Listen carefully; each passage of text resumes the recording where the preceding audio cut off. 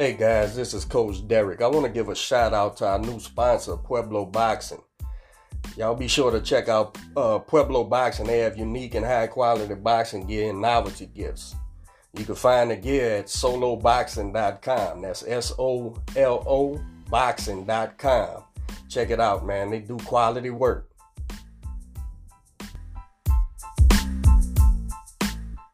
And I am now. All right, go ahead. Don't worry about it. Go ahead. Ladies and gentlemen, the moment is here. The main event of the evening. I'm Gerald Ryan, and I introduce your world-class ring announcer to introduce Boxing. And now to introduce your host, Gerald, a.k.a. Coach. And across the ring, introducing Money Fresh. And now, ladies and gentlemen, it's golden time. Time to tune in. Where you go, Coach? Right here. All right. Good morning, everyone. It's another episode of the Soapboxing Podcast. It's your boy Manny Fresh, and Coach is somewhere. Where did he go? I'm getting that IG live on. All right.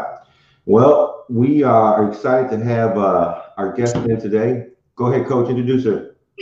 Ginny, this is well, I don't really know your background other than you. I know Derwin. I know you fought Marlene a couple times, beat her at the end as an amateur.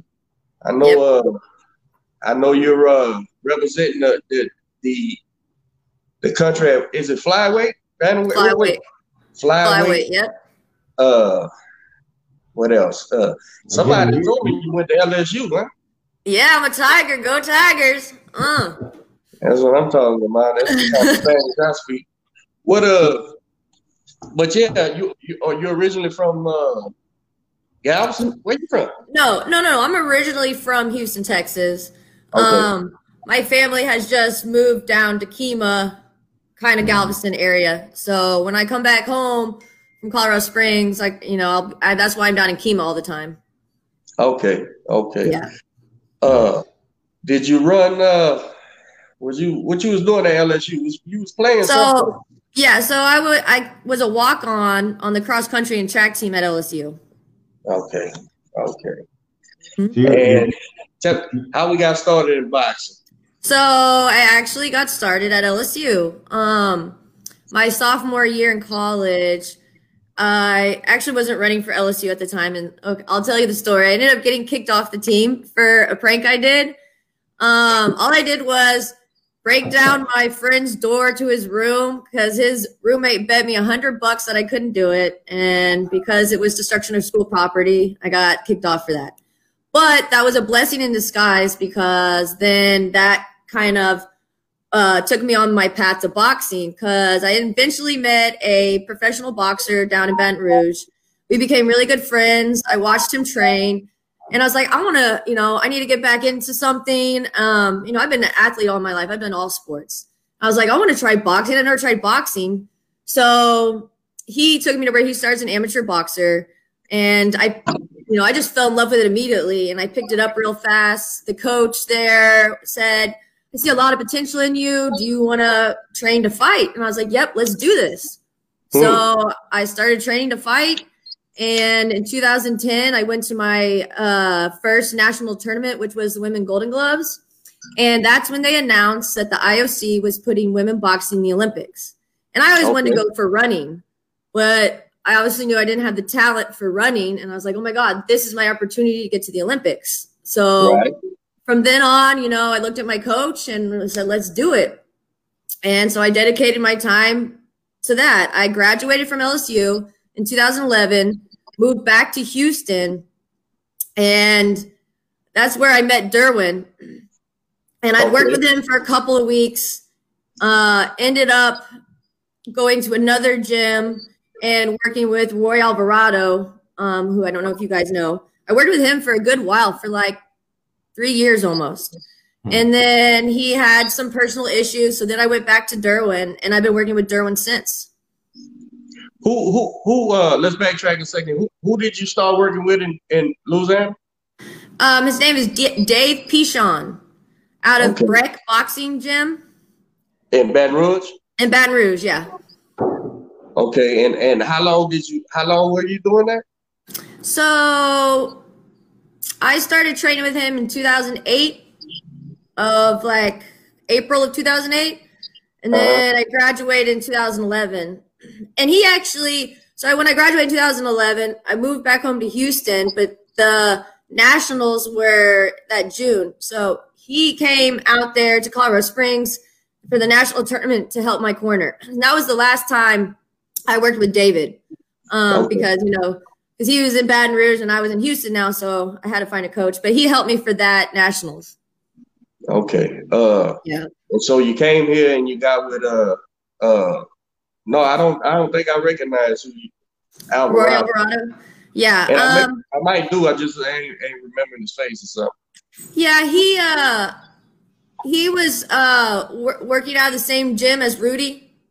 And I used to, in fact, spar Marlene back in the day before, you know, before I kind of started getting my name known. I used to spar her all the time.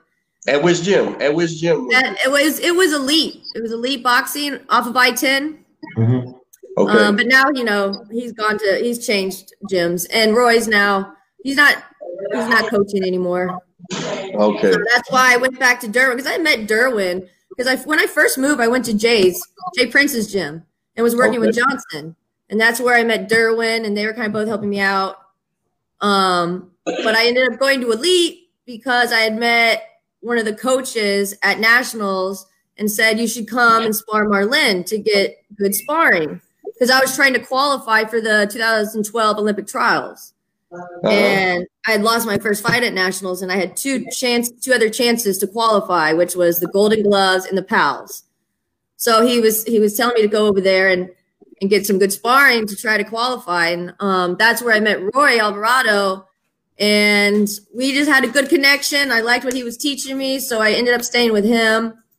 And he, you know, he got me far. He did a lot with me. So I give him a lot of credit for, you know, the boxer that I am today. Man, you're deeply rooted. I don't know. I don't have a relationship with nothing with Derwin, but I know him, and he's a great guy. And that's how I know. That's how I know of you. You know, through Derwin's working with him. But, yeah, he's great. I love Derwin. Yeah, real good guy, man. Good guy, yeah. D, so go ahead, man. Can you hear me? Yeah. Yeah. I can hear you. Hey, you're deeply rooted in the Houston community, man. You named all these names from Johnson to Rudy. Right. Now when you fought in Golden Gloves, when you won the Golden Gloves, you won in Louisiana, right? Was it the Louisiana? Yeah, I've won the Louisiana Golden Gloves twice, I think. Yeah, so I pretty much fought all the ladies in Louisiana, and that's another reason why I moved back to Houston, because I was like, all right, there's no one for me to fight here. Let me move on back home to Texas. And so you came back and you started sparring Marlene. Yeah, the first couple of I guess the first good almost year back in Houston, I was sparring her a lot. How did that feel? Some kind of Houston? How did you feel about that? Because you went out and you beat her, I think, 3 times. Yeah, so you know, like that's how our history started. I was training at the same gym. We were sparring back in the day, and then I qualified for the 2012 trials. So me and Roy kind of got pushed out of the gym because of that. Because I don't think anybody expected that. So, you know, Roy was like, you know, everybody has a chance to get that spot for the Olympics. So, you know, let's go for it. So he actually, I was actually training out of his garage for a long time. He like cleaned it out, made it a whole little boxing gym. And so I trained out of there. I mean, for almost 2 years, I feel like. And then, you know, we would just go from gym to gym in Houston to get sparring. And I would spar in there. His son was actually a really good boxer. And I would spar him and his daughter. So I would spar them in the garage. I got a lot of good work in there. Those were some good days. Wherever there's gloves and some space, we can right, exactly. He made it perfect. It was a nice little gym. And so you won multiple tournaments, and now you were on your path to 2020 in Tokyo, huh? Yep, still am. 2021 now. Right, so they rescheduled it. Yeah, they just pushed it back a year. And so pretty much the same dates. How has that affected your training this year and your mindset moving into that? Well, I mean, of course, it's frustrating. I thought I'd be heading to Tokyo right now because we were going to go early to do a 3-week camp.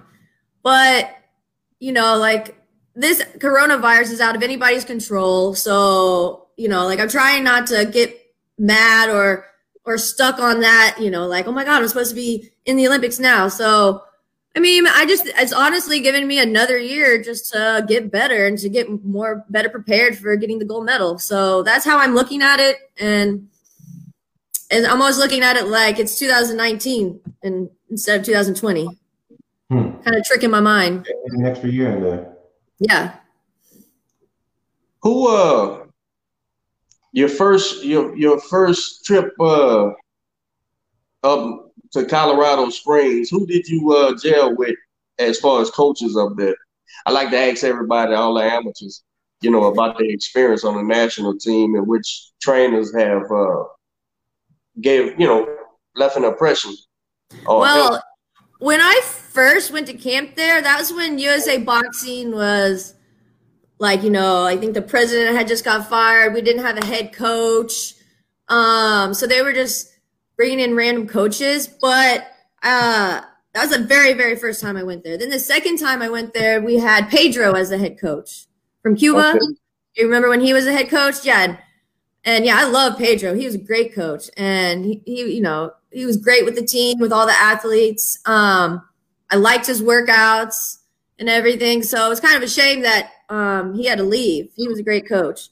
So, but when I moved down there in 2015 after winning the trials, right?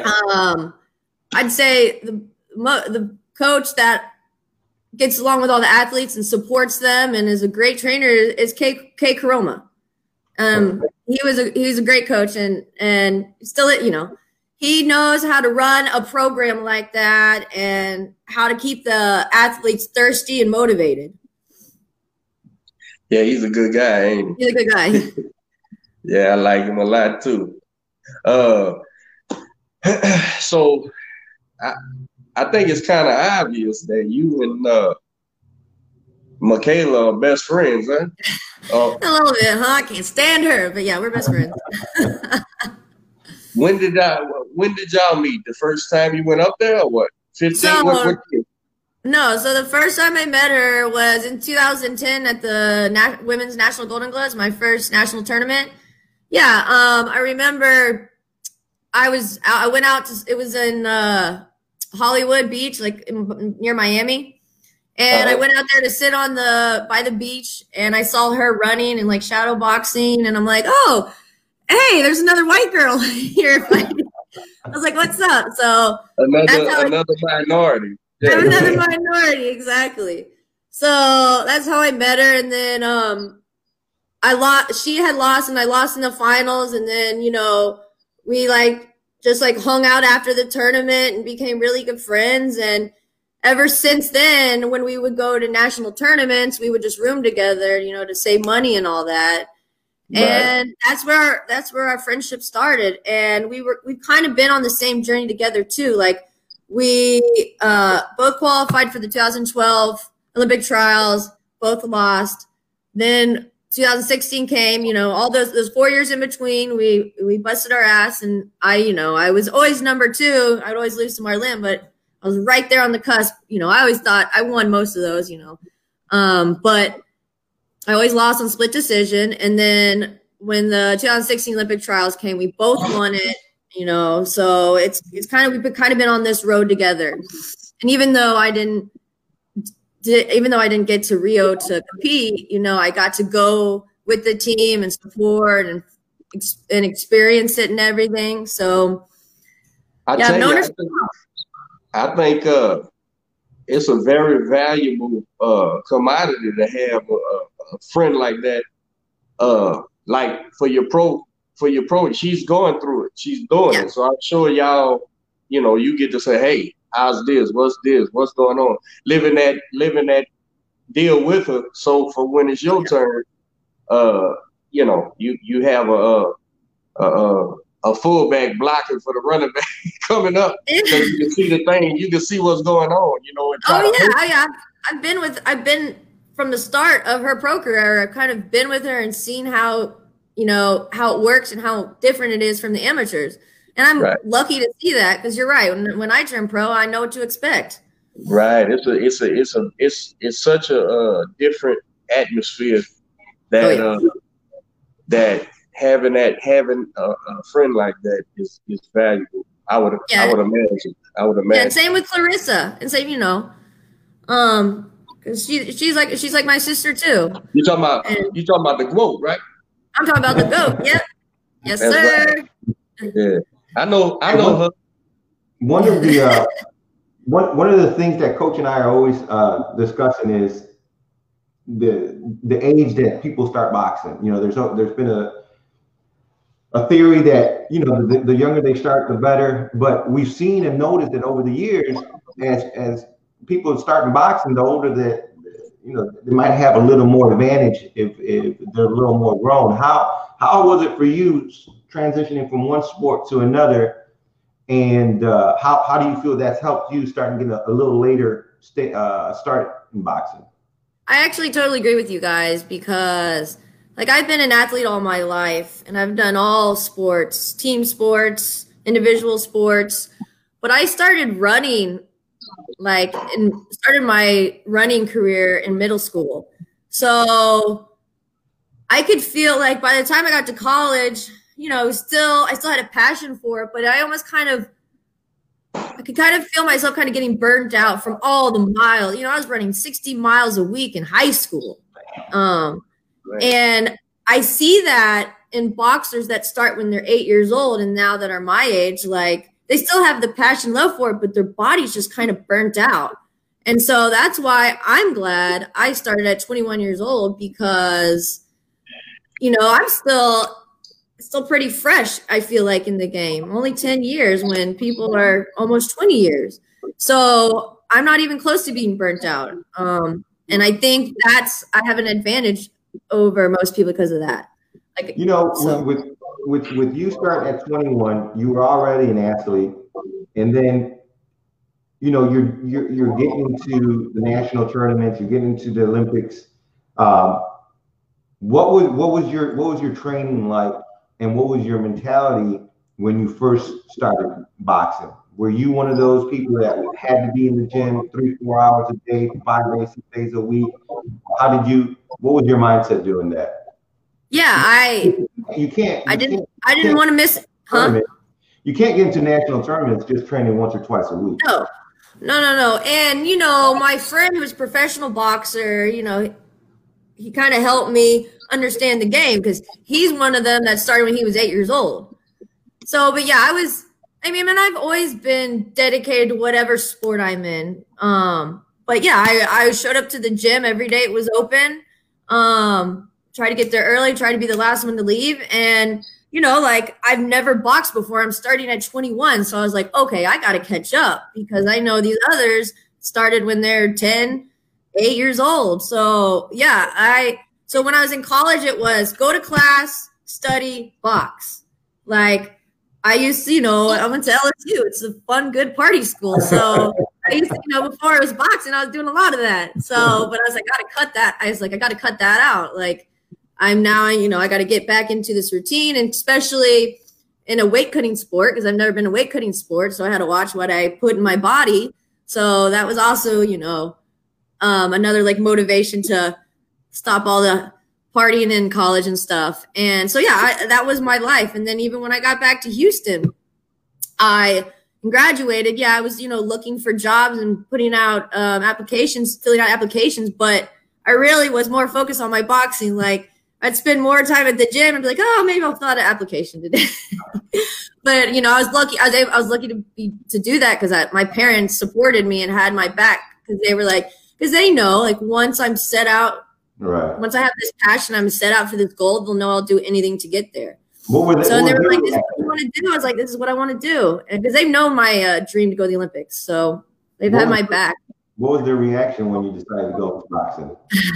First of all, they were like, they laughed and were like, oh, "Okay, yeah, you're gonna start boxing," and I was like, "No, I'm serious, guys. Like, I'm training to get a fight. This is back in Louisiana," and so they're like, "Okay, so you want to be brain dead by the time you're 40. I was like, no, listen, I'm actually really good at boxing because, you know, nobody in my family has ever been in a boxing gym or they don't really watch boxing.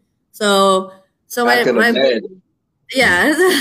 So, you know, I'm like, I'm 21 years old, you know, I'm going to do this. They're like, yeah, you can do what you want. But, you know, when you're 40 and you can't talk straight, well, we're going to say, told you so. Oh. But then they came to my very second fight. And I ended up beating this girl down, made her bleed and everything. And so after I got out of the ring, my mom's like, wow, damn, you can fight. Okay, let's do this. And then like ever since they told her to fight, they've had my back. Awesome. Oh, yeah. We have a question from one of the viewers that, Virginia, would you ever get into mixed martial arts if you haven't yet? Also, have you sparred any other professional mixed martial arts, and how far behind do you feel these athletes are in boxing? I've got that question before. I don't think I'm going to get an MMA, only because I have no training background with like judo or wrestling or all the other fighting. So I want to go pro in boxing, and I've already made that my goal and my plan. So I'm gonna stick to that. But yeah, I've sparred a lot of MMA girls, like Rose. I've sparred Rose. I sparred Raquel Miller. And her wife Tisha, who I think I've sparred like a couple others, but I can't remember. They weren't like big name girls, but yeah. And I still help out Raquel and Tisha because they live in Colorado Springs. Right, and the interesting part of the question for me, as a trainer and not a MMA, you know, not very schooled on MMA, was when he said, how far behind do you feel the MMA girls are in boxing behind a pure boxing? I just from me observing it, I don't feel like MMA guys are boxing. No. I feel like they're throwing punches and because they tend to hurl them shots, you know, lob them shots up from strange distance, strange range, you know, and it didn't matter if it's inside or outside, they just chunking them punches. And I don't see very much. And it's a fight. I like it. They have MMA guys that I watch, you know, I'll be a fan. I just don't pretend to know what they're doing. But but as far as the boxing aspect, yeah, I got an opinion on that because that's what I do. Yeah. Well, most I've realized that most MMA people come from a background of wrestling or judo. It's not necessarily from boxing. And I had this guy who wanted me to work on his boxing. He was an MMA guy, and he would always be so squared the whole time. And I was like, no, get at an angle, And he's like, whoa, this feels so weird because they're taught to be squared because you got to get ready for kicks, you got to get ready for takedowns, because that's what they're mostly. That's what they're thinking, and that's like their training. They don't want to be like this because they're not just boxing. They got to look for everything. So that's why you probably think that way, and you see them just like throwing shots and kind of wild. And the other thing is like that's part of that's appealing to me and I see what I think people like about it is a person could box from the beginning of life, right, and still never master pugilism. But in MMA, you know, there's so many things going on. It's impossible for you to be the best at something that's 5 or 6 things going on. So I think the part of the appeal to but it's not a bad thing because that's why it constantly changes. You know, somebody wins. Yeah, you know, the TV will tell us, you know, this guy's the best MMA fighter in the history of the sport. 4 or 5 fights later, somebody else done came because he offsets that. So it's almost like it's almost like that's appealing because it really is just a brawl, and depending on who catches who, you know, who's gonna win. So it's really that fact of shit. As soon as you think somebody's the top guy, somebody comes up, boom, he's gone. Another guy comes. So I don't feel like you can, you know, I don't feel like there'll ever be a Joe Louis of MMA or a Floyd Mayweather of MMA. Right, because in boxing, if you have one loss, you're, you know, that kind of like makes like your career's going downhill. Where if you have one loss in MMA, that doesn't really matter. You still can be on top, or you can still get back on top. But with boxing, it's different. Once you have a loss, it's kind of like you're not the, you know, you're not going to be, you know, you're not going to be one of the greats. I envy that in MMA too. Like, right. The fans, like, boys lose 10 fights. You know, I'll see from a boxing standpoint, I look at the record and I say, man, this dude is 15-8. Yeah. What y'all mean he's good? But exactly. I think they understand, hey, shit happens. This is a fight. Yeah. You know, you can get choked out, you can get knocked out, you can get you know, submitted, and it doesn't necessarily mean you can't fight.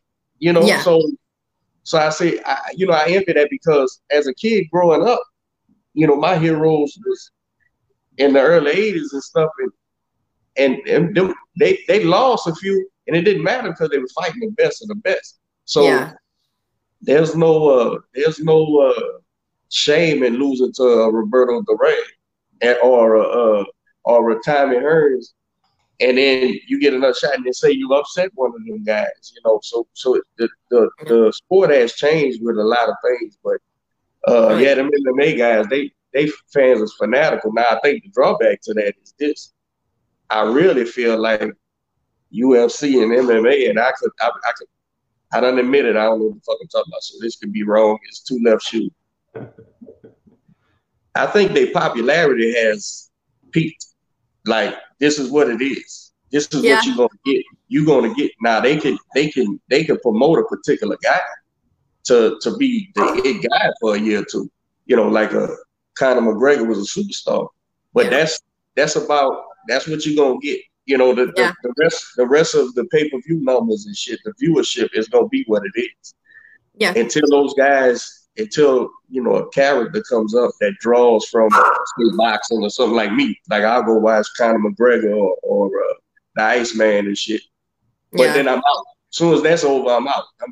I'm back to where I'm going. So it's that's a sport where anything could happen, man. Who the hell knows what's going to happen? You don't know. Exactly. It's not good probability in that MMA to me, which makes it good. Which makes it good. I was gonna say that's kind of what makes it exciting though too, because you never know what's gonna happen. Tell me about Michaela, man. I know she had to be hot about not being able to perform. Oh man. So you know, she got tested in Houston where she was when she was training for her camp before she got tested in Vegas, and the test hadn't come back yet. So when she got tested in Vegas, that came back positive. But then the next day or 2 days later, her Houston test came back negative. You know, okay, but so she had that time in between that test and traveling to Vegas, she could have caught it. But when she went back to Colorado, she got retested, and that came back negative. So we're pretty sure that had to be a false positive, because if she was really sick, it would have stayed in her system when she got back to Colorado. So she was very disappointed. You know, it sucks they couldn't do a retest, but it was in the contract with Top Rank and the MGM Grand that they wouldn't do any retests. I know the UFC did retest, but that's because it was in their own facility. Yeah. So that's why they were able to do that. But so she was very disappointed. It's so frustrating because she was completely healthy. She was, ready for this fight, in great shape, and they tell her, "Oh, your test came back positive," and you're like, it's a false positive, but you can't retake it. So it was really annoying. Thursday night on the very next show, 2 shows later, the main event got canceled because the guy failed his test and he was in the bubble. So yeah, man, it seems like no rhyme or reason. And yeah, we was all down there with her, and they said what you call them, K tested negative. Yeah, we were all in the same gym. Oh yeah, Shakur, Jared, Kay, and Coach Al. You know, Coach Al Mitchell, her coach, who's 78. So if anything, he's going to be the one to catch it before any of us catch it. And he came back negative. So yeah, it seems like no rhyme or reason with that stuff, man. I don't know. And I imagine her missing out on the payday, but being able to perform the whole thing, man. And the promoters, you know, they banking on people to perform on the show for a reason. So I'm sure that threw a monkey wrench into everything. Did they postpone her show, or it wasn't a title or nothing? So no, it was just it wasn't the defensive title. It was just make another fight. Okay. Yeah. They haven't rescheduled it yet? Yeah, I think they rescheduled it for July 14th. Oh, okay. I don't think it's a couple of weeks. It might be confirmed. They're talking about it, but I think actually it might be confirmed. I got to double check with her. So listen, Jenny, you're a Houston native. You went to college out to LSU. You traveled the world. Why don't you? How has it been dealing with? Because you documented that you've dealt with the OCD. How has that affected everything that you've been doing? How have you managed that? How can you give encouragement to people out there that are dealing with the same issue and are looking for a way to cope with it? Right. Well, you know, I was diagnosed when I was 12 years old, and that's when I went into inpatient treatment for it when I was 12. And back then, I didn't understand it because OCD, they're still doing a lot of research on it. It's still a very complicated disorder. So I didn't understand it. I think I have a problem. I just thought I liked to be more clean than others. I think that was a big deal. And I was able to manage it throughout high school and college. At the end of my college years, it started I started feeling like relapsing and me noticing like, okay, now I see what I'm struggling with and how it's kind of consuming my mind and my behaviors. But it really, really relapsed hard these past 4 years during, you know, the most important time in my life, trying to get the Olympics. So I've been having to deal with that and trying to get to the Olympics. So the thing that keeps me motivated, though, is my boxing. And I say to this day, if I didn't have boxing, I'm really scared how my life would be, or, you know, where my focus would be. And thanks to my teammates and Michaela, Coach K, actually, and my parents, you know, they've helped me to, you know, support me and to get the help that I need so I continue my boxing and continue my focus. But I still deal with it every day. Last year, I put myself back into inpatient treatment because I got to a point where I always felt like no matter what, I have some hold on it and can continue my life. But back in February 2019 was the first time in my life, even before I went into treatment back when I was 12 years old, was the first time where I literally felt like I had no control over my behavior and that I was just doing my rituals, my OCD rituals, and I couldn't stop. And I felt like I was stuck. And I felt like the only thing that pulled me away from it was my boxing and like, I got to be at training. But that's the only thing that pulled me away.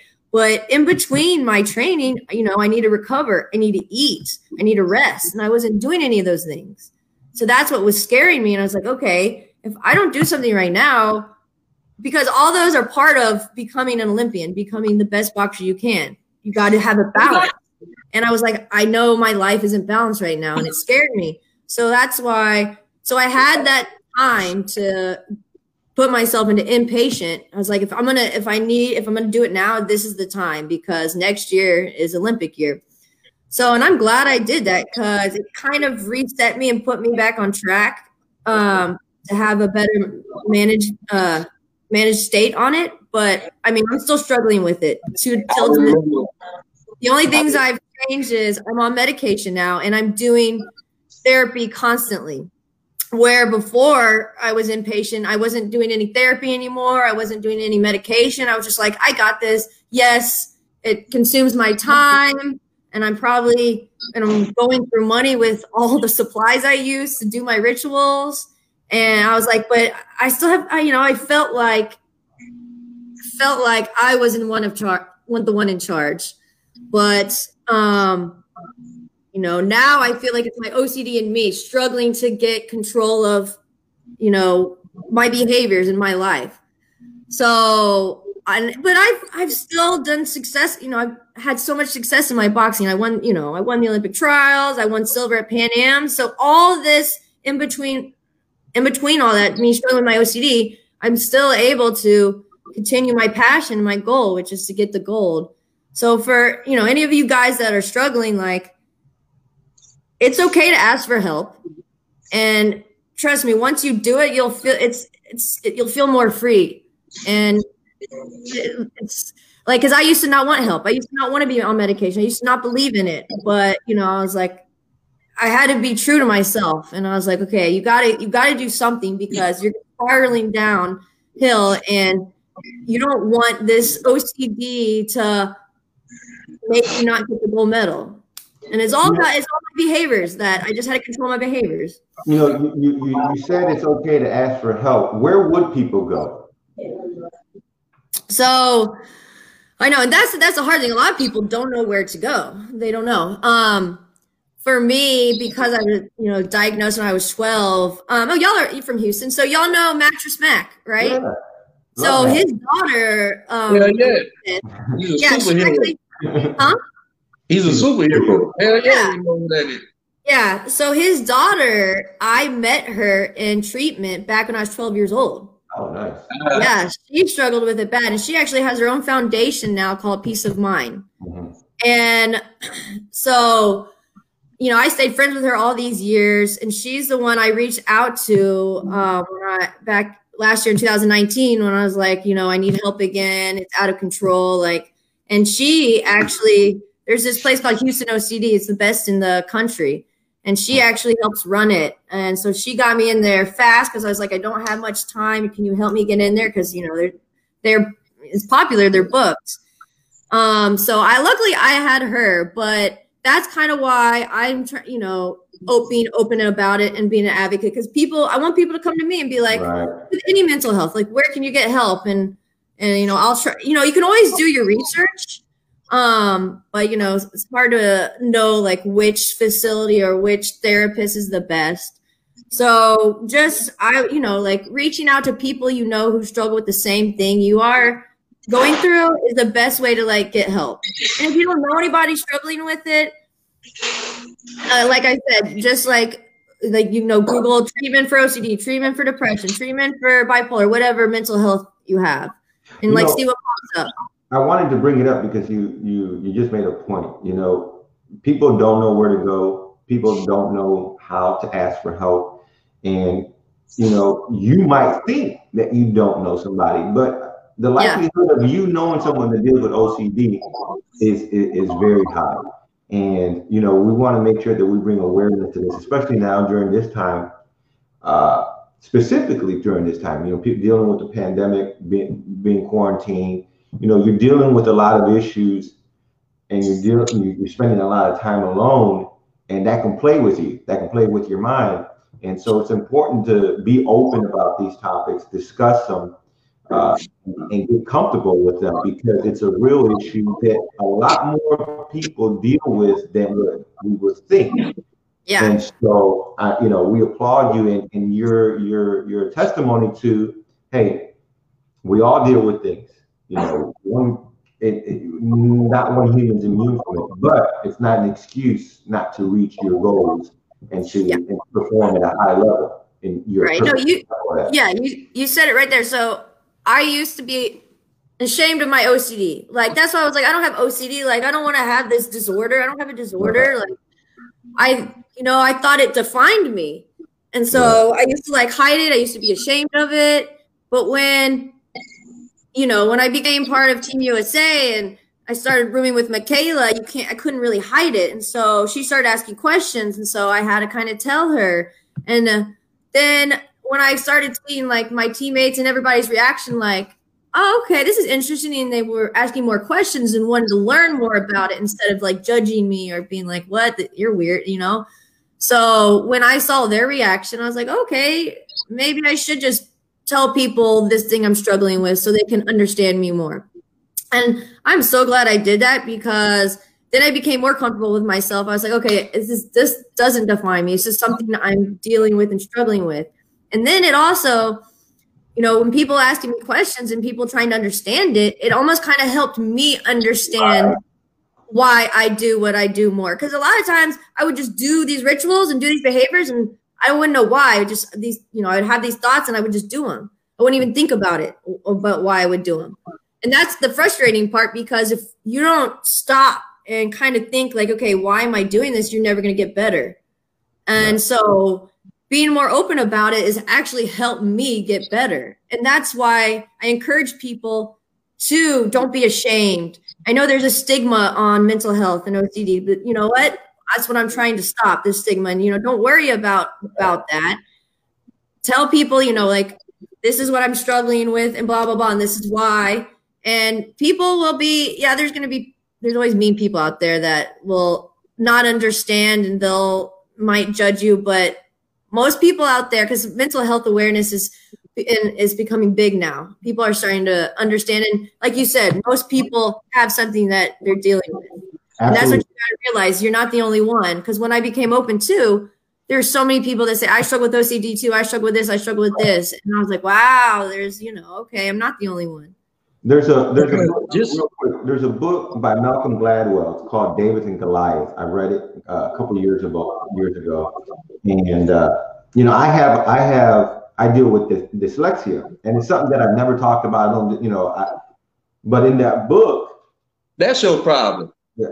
Why you never told me that, man? I did. It all makes sense now. I deal with dyslexia, and in the book, he says.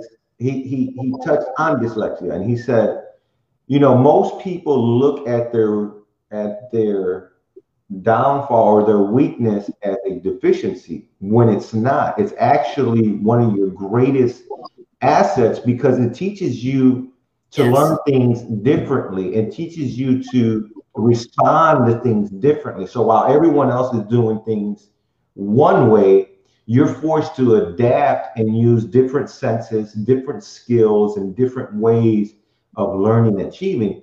And that puts you at an advantage over someone else, because they wouldn't know how to deal with what you're dealing with.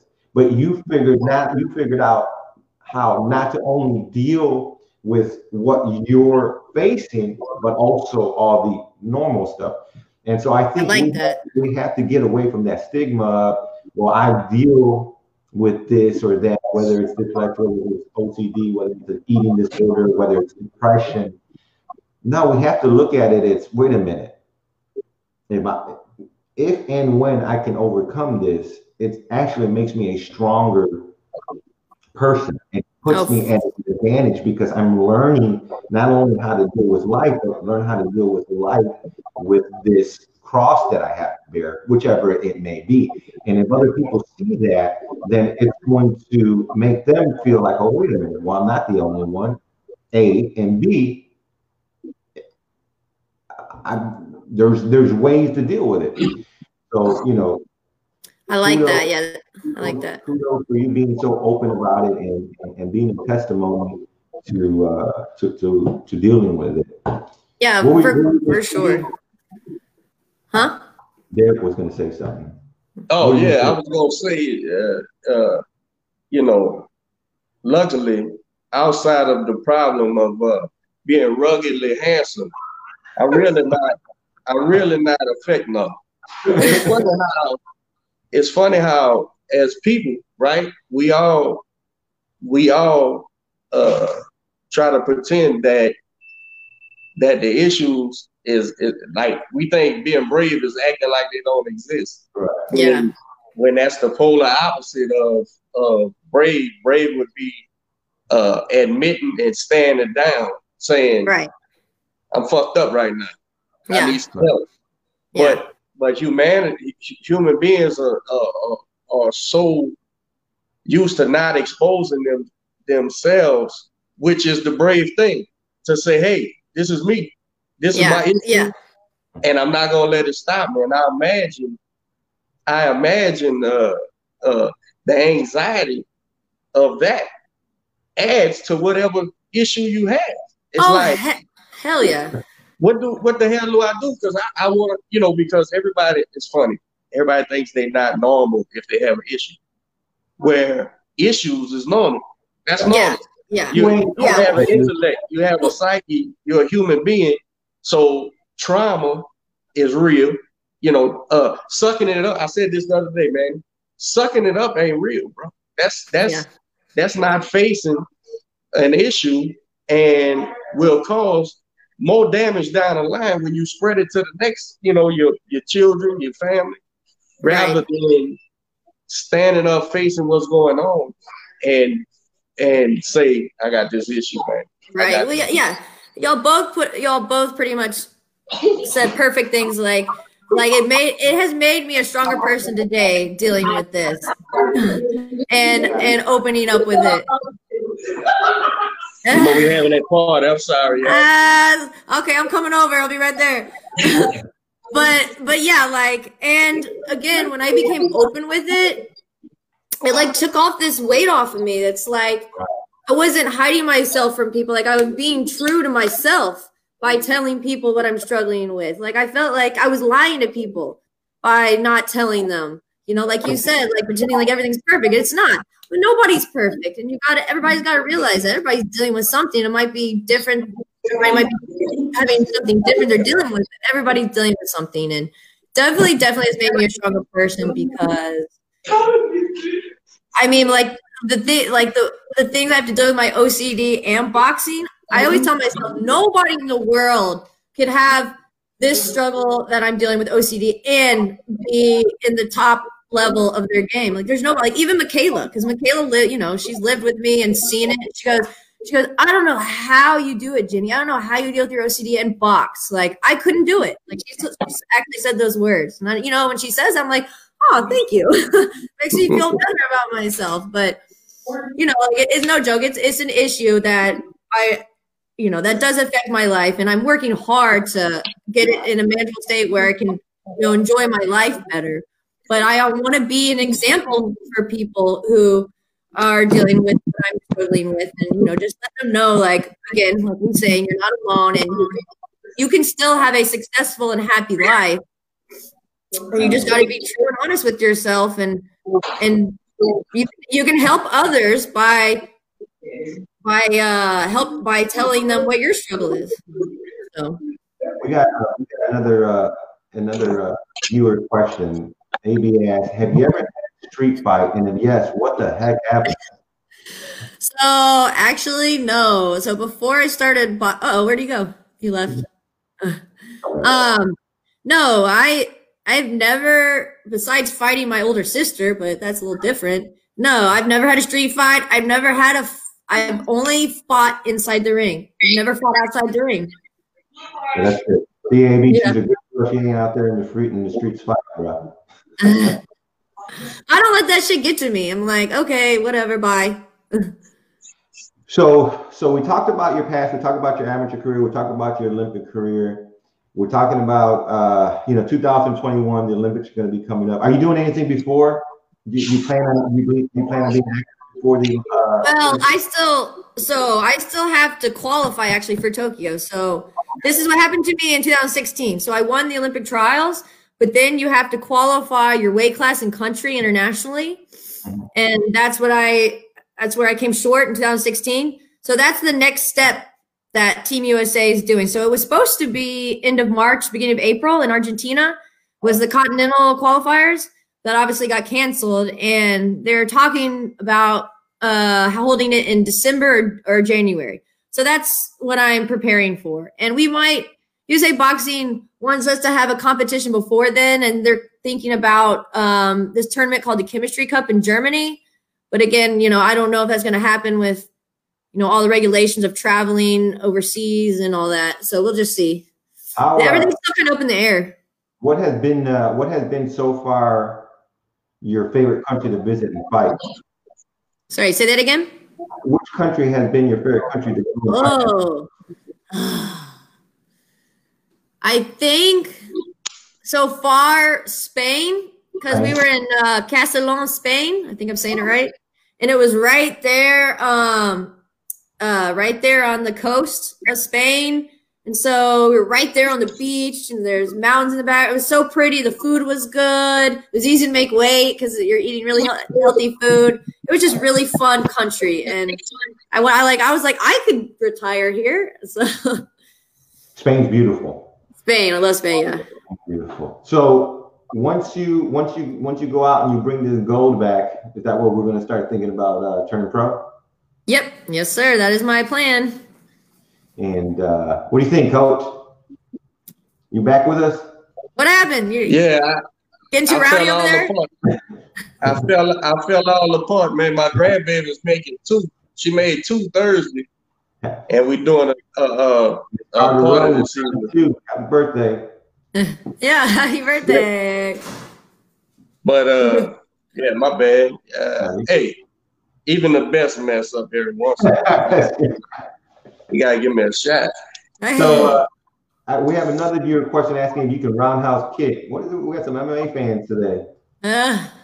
Well, I'm sure I can. I've never really tried though. How's this whole quarantine? Have you been playing it safe? Have you been going out? Which side of I mean, I've been playing it safe for the most part. Me and Michaela did some traveling, but we were very self-conscious when we traveled. Every time we'd stop to get gas or go to the bathroom, we'd Lysol everything that went in the store, and then Lysol our hands. The reason why we traveled Washington, D.C. and then to Houston was to find training because nothing was open in Colorado Springs. So we went to Washington, D.C. because Coach K had his gym and it was safe there. He only had like 3 of us in the gym at a time. And then when Michaela got the call to fight, they did the camp in Houston, and then I'm from Houston, so I just came home to my family, and I was, safe with my family. And every time we went to the gym, they take your temperature, and they do the right precautions. So, and actually, honestly, I feel more comfortable going to the store now because they disinfect everything. They disinfect the counters, the carts. So I actually feel more comfortable going to the store in this time than I did before. And so it's kind of funny. Everybody asks that. They're like, how you dealing with it? I'm like, well, people are kind of living in my world right now. So I'm a little more, I'm a little more comfortable. Yeah, now, it has affected me. Huh? I said the OCD plays to your advantage. I know. I'm like, have I been doing everything the right way, and now everybody's catching on? Exactly. What have you found yourself eating, like, and what have you found yourself eating more of during this quarantine? Because we're limited. Is there something that you catch yourself eating and be like, man, I've been eating a lot of this? Actually, no. No? Are you cooking or are you going out to eat? No. So, I stayed with Michaela for most of this part, and she does all the cooking. I like that. That's why, that's why I say her. No, she's a good cook. So, and we always like a well-balanced meal, and we've always been good with that, whether we're in camp or out of camp. So yeah, I mean, that really hasn't changed, honestly, our eating habits.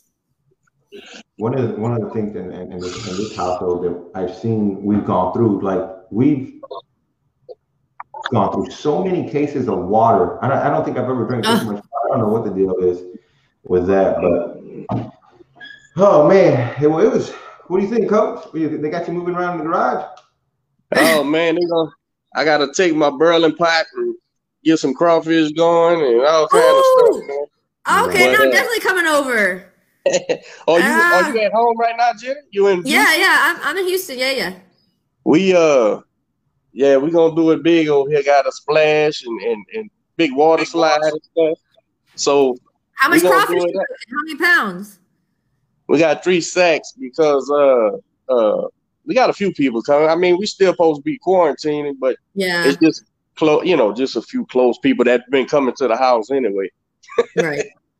Right. But yeah, man, I'm glad you came on here for and you didn't go Hollywood on me. I asked you, you was like, yeah, coach, let's go.